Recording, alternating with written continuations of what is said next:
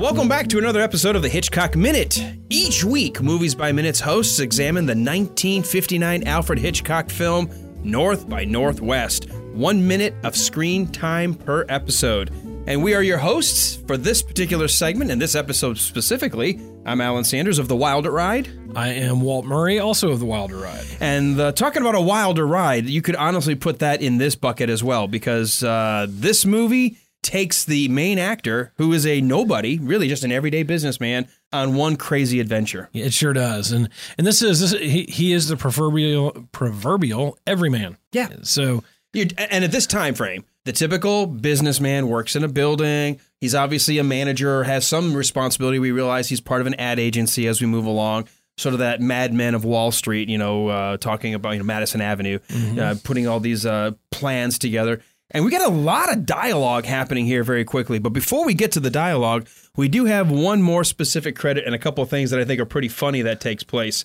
When we last left yesterday, we were watching a bunch of people coming down through the subway system, the bus system, the transit system. It could have been pretty much everywhere. We cut outside to two women arguing over a cab, trying to figure out who's going to actually get the cab. Typical Hitchcock kind of thing. Some frenetic activity going on. People not caring about one another. Yes. But we do get, and it's huge, we're on the street level, and there's a ton of people. Whatever's happening right now, there's a ton of people on the street. Yes, there are. We get directed by Alfred Hitchcock, all caps. I was thinking about this last night after we did our introduction yesterday. Alfred Hitchcock is really funny because with him, you don't know what you're getting necessarily because he is the master of horror. The master of... Well, I think he does thrills. He does scares. Maybe he does the thriller, yeah. He does a lot of the stuff that makes you scream. But right. What did he say? There was an interview you and I were watching to prepare for this where he said, when you ask somebody if they go to a sappy movie or a movie that's meant to tug on your emotions, you always hear him say, well, I went for a good cry. It's not for a bad cry. Right. Yes. You went for a good cry because you want to feel like I got something good out of it. That's right. Well, if I'm going to do something kind of scary or high tension, you want to go for a good scream, not for a bad one. So, but he, being able to operate in all those different arenas where, you see some people now who, man, they're great in the horror genre or they're great in the action genre. But you don't see them jump over and do comedy. And, you see people kind of get pigeonholed. And that's hard to do. Very few movies, to me, have been able to do the horror comedy. I mean, you've got like the Shaun of the Deads that I think do very well. Before that, Return of the Living Dead. Brains. Yeah. More brains. Send more cops. Right. I think those kinds of movies, but they're so hard to achieve because at one point you're watching something horrific and then you're making a joke. And it's hard to do those two. And you literally, if you said, hey, we're going to watch a Hitchcock movie and you didn't tell me which one we were going to, you don't know whether you're getting horror, comedy. This movie is just kind of an action adventure kind of genre. I'd be cautious to say, I don't know that he ever did comedy. No. I think he has quirky bits of humor that he throws in there. Yeah, he does. I think that's a better way of putting it. Yeah, that because you're not going to find he wouldn't have directed Silver Streak or Airplane. Right. Well, even worse. Right. Yeah. Going even further off that ledge. Tommy Boy by Alfred Hitchcock. Alfred Hitchcock. So Alfred Hitchcock brings you Tommy Boy. Helen, we're both in sales. Let me tell you why I suck as a salesman. Let's say I go into some guy's office. Let's say he's even remotely interested in buying something. Well, then I get all excited. I'm like, Jojo, the idiot circus boy with a pretty new pet. The pet is my possible sale. Oh, my pretty little pet. I love you. So I stroke it, and I pet it, and I massage it. Yeah, I love it. I love my little naughty pet. You're naughty. And then I take my naughty pet and I go. Oh! I killed it! I killed my sale. That's when I blow it. But that's when people like us have got to forge ahead, Helen. Am I right? God, you're sick. Yeah, you're not going to get that from him. But you don't know exactly what you're getting, which I think is... well, again, I don't want to disagree with you. I think you're going to get something intriguing. Yes. You're going to get a subterfuge. You're going to get misdirection. You're going to feel like you're lost sometimes, or that you're trying to figure out who did it. I think there are two things to me that stand out for his movies. You don't know what's going on. A lot of them, you don't know what's going on. And then there's tension. There's always going to be tension in it. And tension, that birth of, in my mind, the birth of the thriller, the idea that you're on the edge of your seat. Right. Whether you're on the edge of your seat because you're not sure if the star is going to fall off a building, if they're going to be murdered, if they're going to get out of whatever situation they're in. Will someone come out of a room like in Psycho at the top of the stairs and hit you with a butcher knife? I mean, you just don't know. And even the people who are like, oh, that guy's dead. You just don't know when or how, And so I also think he does a good job of that kind of misdirection as well. Just when you think you're expecting one thing, something else can happen. Yeah, absolutely. And he plays with the audience emotions, I think, very well. Oh, I think so too. And I think you have to be very comfortable with yourself to be able to do that, because that is a lot of risk taking, as a director, because if it doesn't work, it's going to thud. And you don't really ever get that with him. What's amazing is, and I still, as much of a genius in filmmaking as he is, every time I've seen an interview with him, I've gone back to watch him, I hear him talk. I think this is the driest, dullest English, just stip up our lip, just dullard. Like, this is a guy, I imagine, that all he does is he goes to the bank, gets behind the teller window, takes money in and out, and then goes home and gets a biscuit and tea and goes to bed. Like, that's all I can imagine this guy doing. I could imagine him hosting a book club discussion on the radio once a month. He does not come across as like the most exciting person. And not even good books. Like, we're going to talk about the collection of moths for the month of September. You're like, no, nobody cares. But you know what? He's that guy who he goes to the plate and he's going to hit a single every time. He's not going to hit a double. He's not going to hit a home run. He's going to go to the plate and hit a single every single time. He knows his job. He knows what he's good at, and he goes up there and does it. Well, I was going to jump on that and say what I love is, even as much as he comes across that way, then you realize the genius behind this guy. Absolutely. This is a guy like we talked about in, I think, the first episode. He takes Ava Marie Saint and says, I don't care what the costuming department, this is not what I want you to look like. I'm going to buy your clothes. Right. This is the guy that in Psycho blindfolded himself and bought a whole bunch of these different like melons of all kinds of shapes and sizes and said, start stabbing them. I'll tell you the one that I think is the sound I want for Psycho. Yeah. I mean, he knows what he wants. So you're saying he may be a visionary. He is. Some people might have thought at the time that he was a little bit hard to work with because of that, because he was very specific about what he wanted. And then his delivery is so slow and droll. And yet these scenes in the movie that we're going to see here that play out through this season, he's got action when it's needed. Mm-hmm. He's got tension when it's needed. He's got some wry humor when it's needed.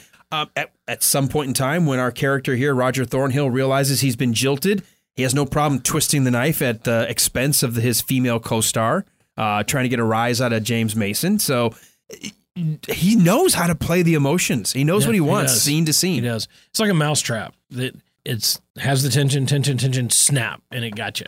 And that's very much his style. Well, what's funny is just as we get, and I love this little bit, I do too. As his name slides off to the right, so we're moving from left to right, Here goes, directed by Alfred Hitchcock. If you didn't know this, I know we mentioned it already, but Alfred Hitchcock makes a cameo in everything. And here is his cameo right at second, number 8 into 9.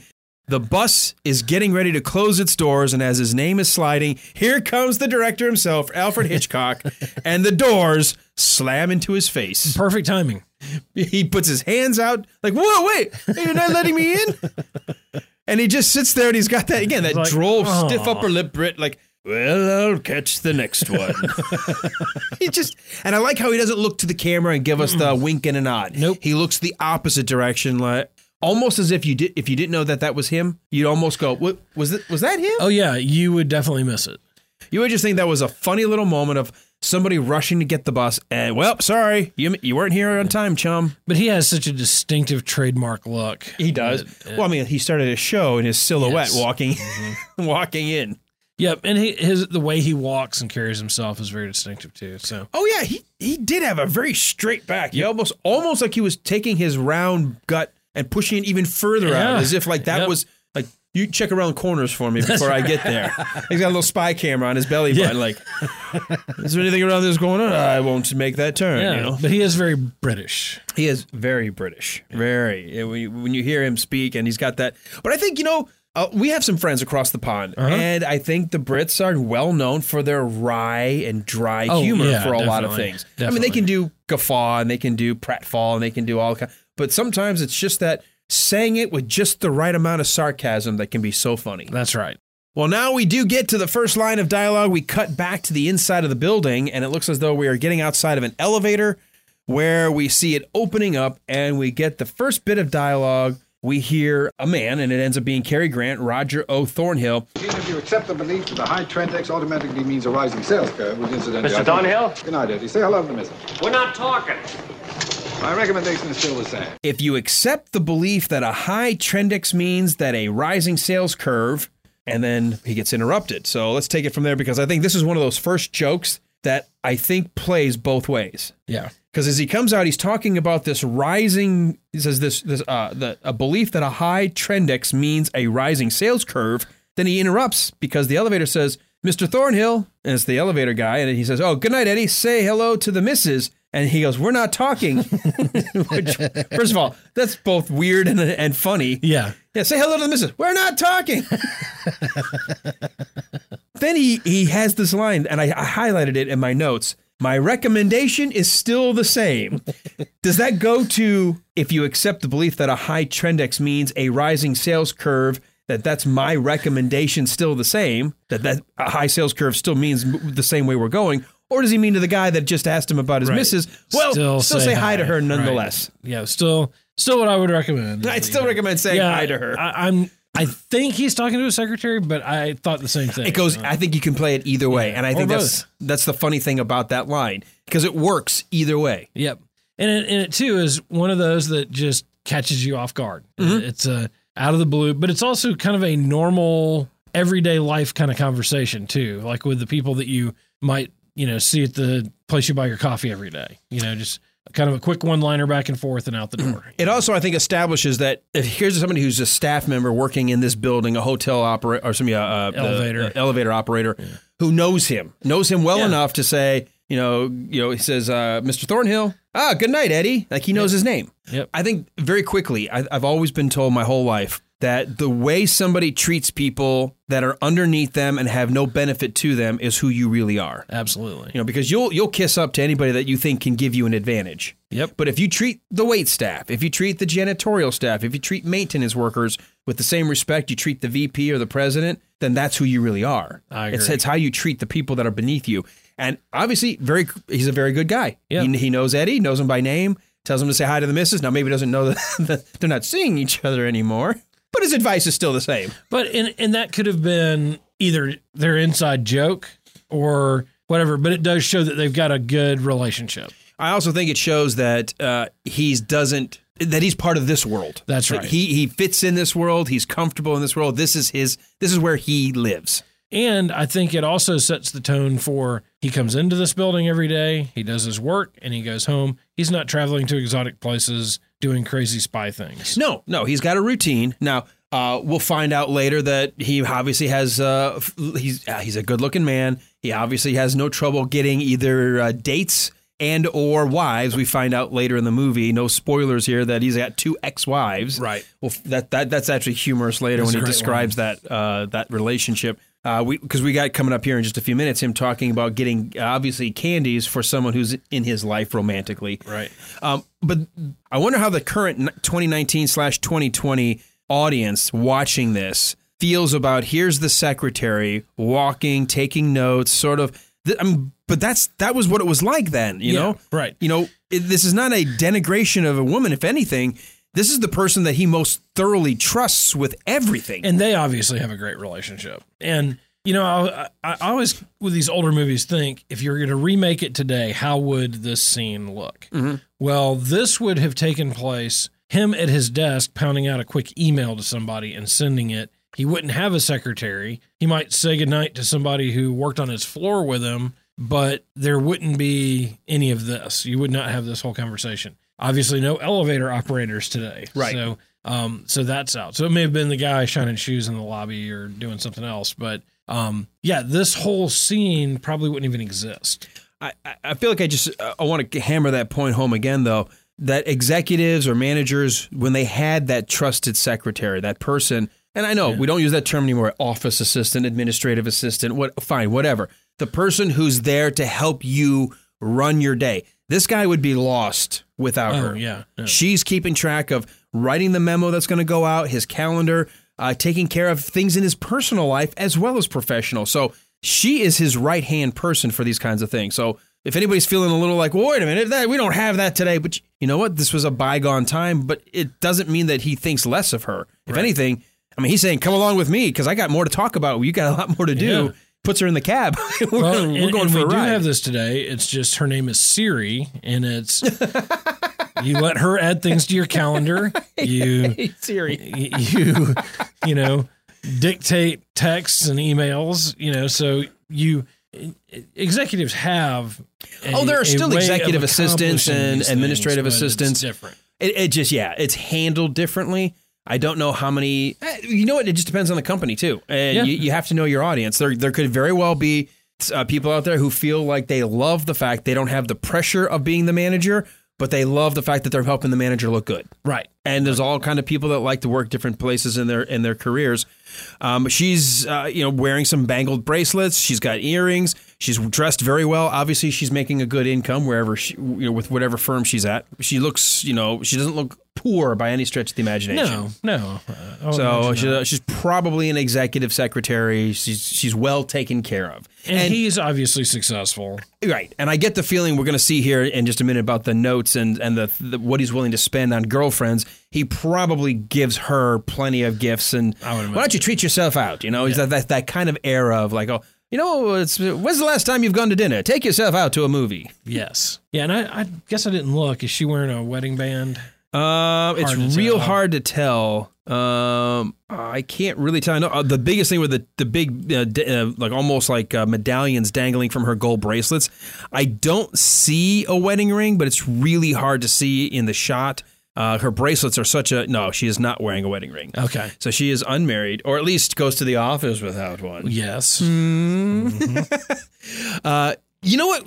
As they're walking out and he's dictating more about the letter, he's like saying, let's go meet at the colony. Let's colonize at the colony, basically being funny with that. Mm-hmm. You realize he's got a pretty quick wit, even dictating a letter. Yeah, he does. He does. So another thing I think Hitchcock is dropping is, even though he's an everyday ordinary man, he does have some of the tools that he may need to survive what he's about to go through. Yeah. The quick wit, the quick thinking. Yeah. Being able to identify what, because when you're in marketing, you're trying to pay attention to all of the forces happening. That's and right. Which way is the right way to respond for your client, which is the right way to get the client, the campaign that's going to get them the most revenue, right? The most purchase or whatever. And I think you've got to have a quick mind. Yes. And I think that we see he's kind of a man's man, and he's fit, big, and he's a tall guy. I don't know how tall he is, but he definitely takes up a lot of space on the screen. I do think he's a sharp dressed man, and I do like that it's almost intentional that most of the people that are close to him are wearing darker suits, so that way his gray suit makes him pop a little bit more. Does. Especially when we come outside the revolving doors. And I love this line he says to her. She's like, but I didn't put a coat on. I didn't put a coat on. Your blood sugar, child. Come on. So I don't know if it's because it's cool or she feels as though, a lady should be out with her coat at the end of the day. But he says, use your blood sugar, child. Come on. So what is he saying? Like, okay, it may be a little crisp out there, but just put a little more hitch in your step. Buck it up. So just, if you get high stepping, you'll start warming right on up. I don't know what you're complaining about. I've got a jacket. There's an interesting dynamic here. Do you watch any of the stuff with Conan O'Brien that's online? He has his assistant is Sona Obsessian, and they have this kind of brother-sister back and forth kind of thing, and you get kind of that same energy out of this relationship, that they're obviously close. She knows him. He knows her. He knows what he can say. She knows, she does a little bit of give and take too. So there's good chemistry between the two of them. Oh yeah. It feels natural. And this is all we'll ever get of her. It's just these couple of minutes. Mm-hmm. So she's still taking notes as they're going through. So he's wrapping up the business letter. And as he's wrapping up the business letter, he realizes he has to send a note to Gretchen Sabinson. That's right. Gretchen Sabinson. He says, Oh, yes. Send her a box of candy from Blum. $10. You know the kind. Each piece wrapped in gold paper. She'll like that. She'll think she's eating money. oh, yes, send her a box of candy from Blum's. $10. You know, the kind, each piece wrapped in gold paper. She'll like that. She'll think she's eating money. Talk about in an instant, we've sized up the kind of woman she is or how he thinks of her. Right. That he knows what can keep her at bay if he's running late or if he's skipped out on a lunch date or whatever has happened. Just send her a box of candy, but make sure it's the gold wrap kind. She'll think she's eating money. That is a great line. It's a great line. I'm going to try to remember that one. I tell my girls, hey, okay, when you screw up, get your mom a box of chocolates, the kind with individually gold wrap. She'll think she's eating money. Okay, so he is 6'1", 6'1.5", almost 6'2". Okay. So, and by the way, his birth name, Archibald Alec Leach. I did know that. Archibald Leach. Yep. So he's decently tall, particularly for the time. Cary Grant works better. Yeah, I think so too. Good stage name. Looks better on a check. So he is a little tall for the time, but it is there are three guys right behind him here who are about the same height as him. So getting to the dialogue about what follows, and I do like this because again, it very quickly we're getting a snapshot of who he is. One may argue he's got a bit of a shallowness to him, maybe when it comes to the women, because not only is he assuming a box of chocolates is going to make her feel better, and he realizes she's in it for the money because he makes the comment she thinks she's eating gold or eating money. Right. He starts to say, well, put a note, says, Just say to her, darling, I count the days, the hours, the minutes. Darling, I count the days, the hours. And the secretary goes, Sent that one last time. You sent that one last time. He's like, oh, right. Okay, then how about something for your sweet tooth? I did? Oh, well, put something for your sweet tooth, baby. Hey, whatever works. Yeah, just on the fly, like, oh, I used that excuse last time. I got to use a different one. We've all been there. But here we go. In the space of less than a minute, because it's about 20 seconds in before we actually get dialogue. So, and there's a lot. It's like a nonstop, almost monologue with some interruptions. We figure out Cary Grant's somewhat he's got some gravitas to him wherever he works. He's obviously, he doesn't look young. He looks middle-aged or approaching middle-age. So someone who's probably been at a job for a while, so he's got some time in rank. He's got an executive secretary who's coming out with him. We're hearing him dictate a business letter. He's talking to staff. He's very quick-witted. He's got a sense of humor. We're getting a lot of characterization in the first basically 40 seconds of his dialogue. Yes, we are. Getting a lot of insight into him. And I think, and when we do this, when we kind of break these movies down, you may not understand why it works later in the movie, why he can talk. But when you go back and go, oh, we got all we needed right here to show he's paying attention. He can have multiple conversations at once. He can split focus. He knows how to speak very quickly, think very quickly. He's got a sense of wit. And he's a likable guy. I think he comes across as very likable here in this opening minute. I think so too. It's like, oh, I want to go hang out with that guy. Yeah, absolutely. Not just because he's Cary Grant. It's like, I just think he's cool. Yeah, and that's it. I think he is very cool. Yeah, he's a cool cat, man. A cool cat. Well, it's 1959. I can say that. That's true. All right. I think that's going to wrap up this minute because we're going to come to the end here after he's dictating about, well, let's change the message. And it ends basically right in the middle of the line where he's like, something for your sweet tooth, baby. And I think the baby actually rolls into tomorrow's minute. Anything else in your notes that we didn't cover for this minute? Anything you wanted to go back and recap or I think we've covered it well. I love a movie that can do this. You think it's kind of throwaway dialogue, but when you look at it, it's not. It really is establishing the character in a very, very short amount of time. Yeah, it is. And there are several ways to do it, but I think this was the most effective way to do it with him. Yeah, I like it a lot. All right, well, that's going to wrap up this minute. Before we do some housekeeping on the backside, why don't we tell everybody where they can find us? And since you kind of dropped that we'll be doing a similar film to this one, it was inspired by this film.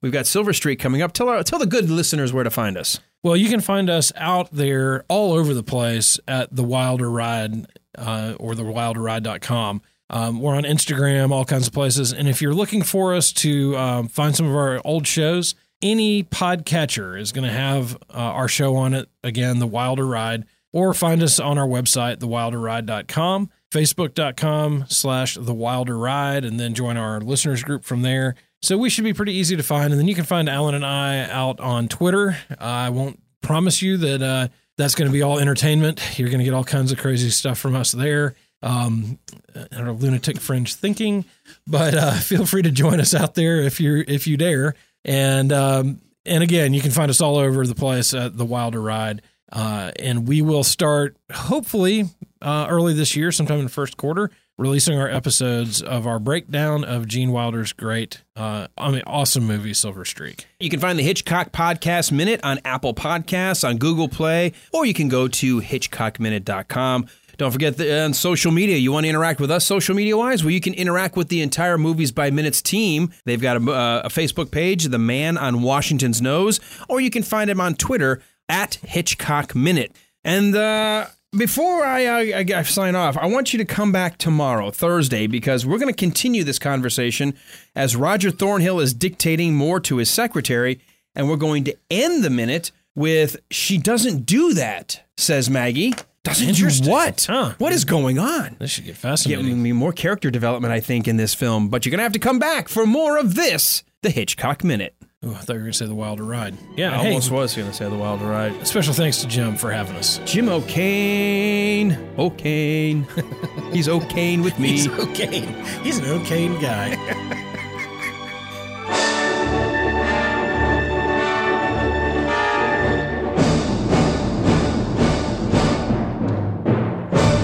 Goodbye, Mr. Thornhill, wherever you are. You definitely want to welcome every and try again.